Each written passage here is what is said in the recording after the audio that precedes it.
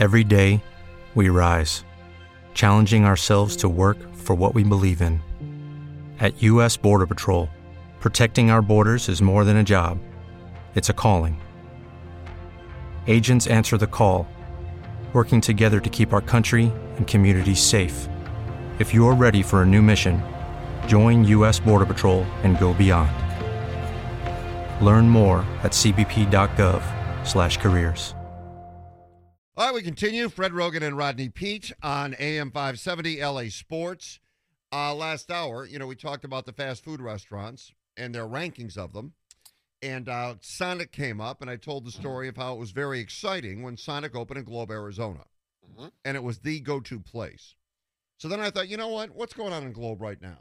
What's new 60 miles east of Phoenix in Globe, Arizona? Let me tell you one of the things you have to see when you go to Globe. Shop the Southwest at Pickle Barrel Trading Post. That's one of the highlights. Pickle Barrel Trading Post. Yeah, that's one of the highlights. The Trading Post? Yep, that's what it says. One of the highlights is the Pickle Barrel Trading Post. It is packed with beautiful displays of turquoise jewelry, Native American woven baskets, Southwest-themed foods, vintage collectibles, and colorful blankets. So that's right on the list. You want to hit that. Nice. If you go to Globe, you could lunch on authentic Mexican cuisine, El Ranchito, Los Robertos Mexican food, La Luz del Dia. Okay. Also, you can drive the Salt River Canyon Scenic Route. There are no guardrails. Do not take that road. You can step into prehistoric times in Globe, Arizona, if you're interested. You can take in the local art scene at the Cobra Valley Center for the Arts, which was not there when I was there. And number one on the list, you have the ability to walk the historic downtown. So that's Globe, Arizona. Nice. How Have do you ever been to go ahead, Kevin. No, I was just saying, how do you take a walk into prehistoric times exactly? No, this was the historic, not prehistoric. Oh, okay. I was about to say, are you getting into a sword fight with a brontosaurus or something? How does that? Yeah. So, speaking of that, have any of you guys ever been to medieval times? It's been a long time. I have. Yes, I have. It's been years. But Boy, yeah. I remember I loved medieval times back when I first went. I thought that was the best idea in the world. Was that a restaurant? It's like a castle. They recreate challenges in battles. Yeah, it's basically the red food team and the green team is food entertainment. Yeah. The joust battles, sword fights, and sword fights. It's like you're in medieval times. They're still around, right? In Buena Park. Yeah, they're still around. Yeah. Do they ride horses? Yes. Absolutely. Yes. Sand on the floor and everything. Do they, when they joust, really take somebody out? Really yeah, they joust? do. Absolutely. Guy falls off the horse and everything. Yeah. You think it's staged? I don't think it's staged. Nobody gets legitimately hurt. But I think I think they really compete. Yeah, they compete. Yeah. There's safeguards in place. There's like a red team, a yellow team, a blue team. Yeah, I do believe they rehearse, Fred. So yeah, they rehearse it for sure for safety purposes. But they're not. Back in actual medieval times, people would die. It's not what's happening out here. Exactly, Fred. Out here, Fred. They're not dying. Okay. Although, so I went, and then I went 20 years later. It was not the same thing. Oh, really? Fell off, huh? Fell off a lot. Or but I love the food that you ate like you were in those times as well, Fred. So you eat with your hands, and you have Cornish hens. So you're eating the Cornish hens and food, and just big mugs of more wine. Oh, and you sloppy eating. And it's been a while since I've been there. I don't know if you can actually, in these days, still call the waitresses what they call them over there. Yeah, wenches. Yeah. Hey, wench! Come on over here, wench. Fuck some wench. I need some more ale. you wouldn't talk like that when you were there. Yes. No, yeah, they do. They would. encourage They you did. to do that. They encourage did. you. Yes. Yeah, you get into it. Come over here, wench. I need some more ale. I think the server, too, when they come over, this is your wench, Nancy. She will be taking care of you this evening. Uh-huh. That's the truth. Really? Yeah. I've never been to that. Have you ever been to Tombstone in Arizona, Fred? Tombstone, Arizona. Yeah. Yeah. I've been there. I've been to Claypool. Old Tucson, when he used to shoot all the John Wayne movies? I have not been there. I think Les Claypool's from there, Fred. Is that right? Les Claypool is from Claypool? Yeah, I think so, right? Yeah. Or maybe not. Sounded convinced, Fred. Yeah, I don't think it's. Yeah, no. Yeah, Ronnie. Yeah. Text Mario. He might know. Keep that to yourself. I'm, Whoa. No, I don't think Mario will know. If Les Claypool is from Claypool. All right, let's have some spirituality. We need it. We need to connect. And to provide that, there is only one man, Vic the Brick, with the daily haiku at 2. And Vic, good afternoon.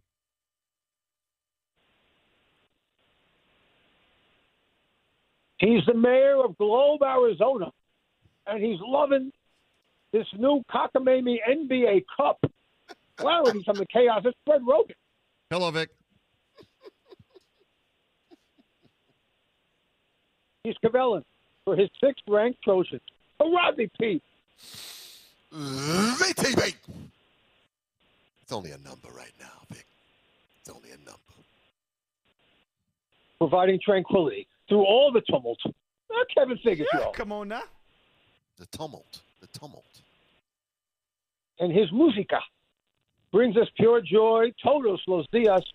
Ronnie Fazio. Calling in from the desert, y'all. It's King Flavor. Vic, can I ask you something? Of course, Fred. All right. So the other day we talked about the fact that in Whittier, there seems to be an inordinate number of power outages and cable outages. Now, this was just the other day. You endured that. You went through that.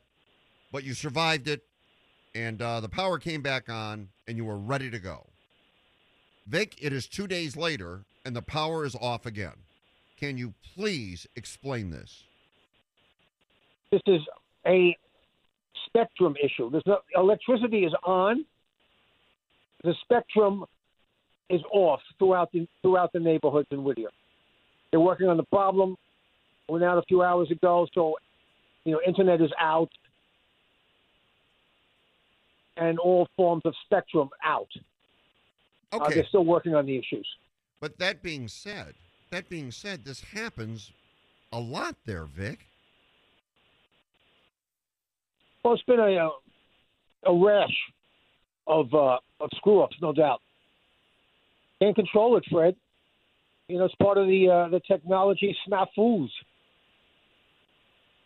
Are you saying there's some foul play going on, Fred? I'm saying there's foul play. Vic? I'm saying there's foul play. Are you insinuating, Fred, there is foul play like Rodney says? Yes, I am, Vic, because this doesn't happen at my house. It goes on all the time at your house. And you know my philosophy, Vic. You know my philosophy. What's that? If your cable goes out, you should be refunded. They're going to make you pay, no doubt. Even if you can't see it. Well, you're paying to see it. You should get money back. You should get How much? What if it's only out for an hour? 1 free month. Ha! 1 free month. That's fair. Right. Nobody pays this month. You inconvenienced Whether me. it's out 30 seconds or 60 minutes, you get a free month. You know what? Here's the rule. Anything more than 61 minutes, that's it. Free month. I'd say especially now. People are working from home. Situations pop up. Gotta have it. No doubt. It's an essential. Right. No, it's very fair, Fred. Thank you, Vic. Because You're meeting out justice. Meeting out justice. That's key. You know, a company like Spectrum or Comcast, the major cable providers across the country, they don't make their money from cable. They make their money from broadband internet. It's essential. If that goes out, there should be a penalty attached, Vic. Fred, I like the way you think. You're thinking, out of the linear box. Yes. And that's key. I will work on that. Once we get the power on, I will definitely connect with the company and let them know what's happening. You let them know. And ask for compensation.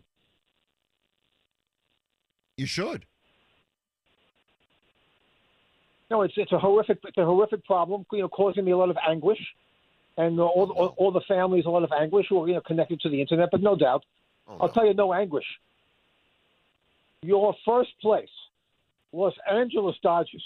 No anguish. No anguish. Only ecstasy. Oh, baby. 10 straight lead the hated ones by 10 cofactors in the NOS. And suddenly, Miggy Rojas has become Miggy Babe Rojas, another home run, his third home run, and rocking those green shoes, man.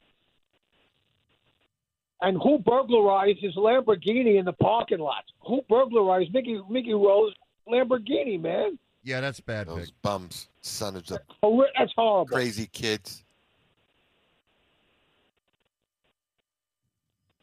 Oh, wait a second. Did you hear that? Freddie Freeman hit another double. Hey! 45 doubles, y'all. Leads the Galaxy in doubles. Give it up, CT3. Chris Taylor went deep last night. Great to see Chris Taylor unleashing. Yes. Number 13. Gonna need him. Need that offense. Come on, Chris Taylor. Got to get him going. The top of the lineup. The top of the lineup last night. This was so wild. Betts, Freddie, Will Smith. They combined for 9 hits. Mookie scores 4 times. I mean, it's every game. It's just, different dudes are stepping up. Different heroes. Todos los noches. Give it up for Kirsch. 5 solid. Not a great start. He got hit up with a lot of line drives, but there was some sensational defense last night from the Dodgers. Mookie, Freddie Freeman, bailed out Kirsch, but he even says better to be lucky than good. And Kirsch, man, you're telling me, but just a second start after coming back from the bad shoulder, you got to be blissed out for Kirsch. I mean, tenacious D by the Dodgers. It's so overlooked. The simple plays that the Dodgers make every night. I mean, we focus on the hitting. The bullpen has been lights out. But, they make the simple plays. And that's key. Anything hit the shortstop, Miggy Rose got it. Anything hit to the right side, there's Freddie Freeman, spearing it. Muncy at third. The outfield is crazy, with Outman in center. Of course, Mookie, insane Gold Glove in right. Peralta in left. Chris Taylor. I mean, I love when the Azul make the simple plays, and that just leads, to the assault offensively. And how about the bullpen? Can someone tell me who Gus Volland is? They bring him up, 26-year-old lefty, 2 scoreless innings. Milwaukee is no chopped liver more than Menudo, fellas. No, you're right. And Gus Volland comes up, a 26-year-old lefty, right? Comes in for Bazooka. Brazier was fantastic.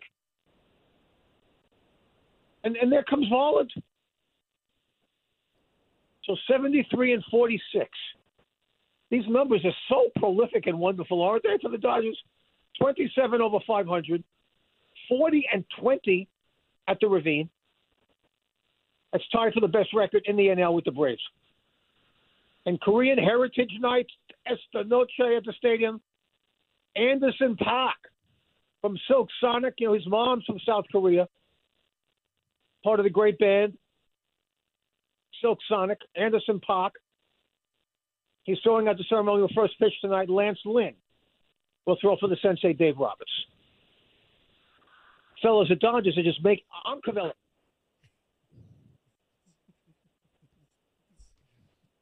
Wow. I'm Cavelling for the Dodgers. Wow. No, Vic. You got to hold your thought. Hold your thought. We want to get to it. We got to talk about charging when we come back, and then we're going to get back to you, okay? I'm feeling you. All right.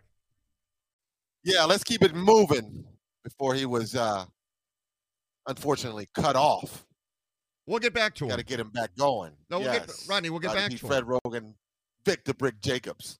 And we're going to we'll get back. We will get back to him because now we've got to do something else. Thanks a lot, Fred. Well, no, I'm sorry. I mean, what Vic has to say is important, but we want to make sure everybody stays around to hear it because I think it's going to be the most impactful statement made during this entire show. But earlier we talked about charging and what that meant. Well, what it means is we need to talk about the Chargers. And for that, we bring on our insider, Isaac Lowenkron. And Isaac, thanks for jumping on. Fred, all day long, people have been saying to me that there is a certain glow about me today, and they ask, is it something like a new skincare routine, perhaps? And I tell them, no, it's because I'm going on with Rogan and Rodney. Yeah, because we're killing it. I rode up the elevator this morning with Don Martin, Rodney. Oh, you did? Yeah, you know what he said to me? What did Don say to you, Fred? You guys are killing it. He told me that in the elevator this morning. I'm serious. So that's why the glow has extended to me. It's resonating from the two of you. So give yourselves a pat on the back. And all right, enough of this gushy, gosh. Let's go. All right, Isaac. Yeah, you're right. You're right. Rodney and I talked about chargering, the article that was written, chargering. When you hear that, what do you think? I think Jacksonville. I think the Raiders in Week 18 in 2021. And look, let's face it, those types of articles are going to continue to get written until they do something about it and make a deep run into the playoffs. Because it's one thing to not win a Super Bowl as other teams have, but dating back to 2005, 2006, 2008, 2010, to have just crushing ways that you lose in the first couple of rounds of the playoffs, even late in the regular season. Yeah, it's going to continue to be an adjective or an adverb until they change it with their results on the field in the postseason. Yeah, and how much, Isaac, do you think that last year's playoff loss and the way they lost it will have any kind of effects on this team this year? I don't think it will have an effect during the regular season because just observing them now, it's only really seemingly an issue unless it's brought up to them. When it's going to really perhaps manifest itself in the psyche of a football team on the field is if they're in a situation, should they advance to the playoffs, if their season is on the line, if it's a last-minute sequence, when any little mistake, a false start penalty, any on-the-fly decision can cost you your entire season, an untimely personal foul penalty perhaps. That's the time that they need to prepare that they're totally locked up from a mental standpoint and a composure standpoint where something like this just does not happen again because it's going to be brought up should they make the postseason this year, and they know it's going to be brought up. Well, the problem is a lot of the wounds that they suffered were self-inflicted. That's the problem. And a lot of them, you point it right at Brandon Staley. I mean, with all due respect, he's made some crazy calls. When I look back at what happened 2 years ago, and Rodney and I, it was such a big thing that Rodney and I were at each other's throats about this 2 years ago, about the timeout that Brandon Staley called. I didn't think it was a big deal. Rodney did. We went about 15 rounds. I think Rodney did knock me out with a well-timed verbal uppercut with your left hand, if I'm not correct, Rodney, if I'm not mistaken. It was the left, yeah. Yeah, and we eventually settled out of court, and it's all water under the bridge. But last year it was a number of different things. I mean, as you recall, Joey Bosa was a four-time Pro Bowler. He had 3 crucial penalties in the second half at Jacksonville, including 2 unsportsmanlike conduct penalties. The one place kick that Cameron Dicker missed all season came in the Jacksonville game, and he made a 50-yarder in that same game. But I think the biggest under-the-radar thing, guys, about Jacksonville last year was when they had the big lead in the second half, they could not protect it by running the ball effectively.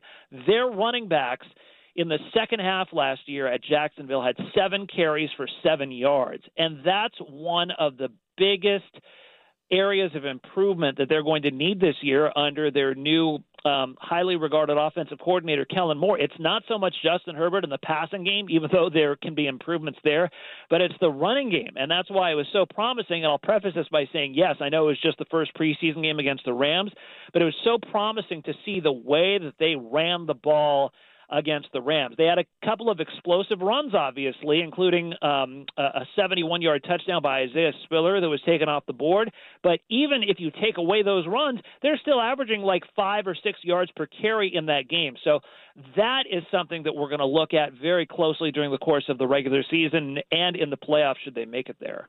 Yeah, stay with that, Isaac. Talk about Kellen Moore and his effect. How much can you see or can you tell the effect that he's had on this offense already? I know you mentioned, the run game and what he brings, because that was kind of at the forefront of what Dallas tried to do when he was there. Do you see already a change in our players buying in? I absolutely did, and it wasn't so much the results, even though the results were pretty good.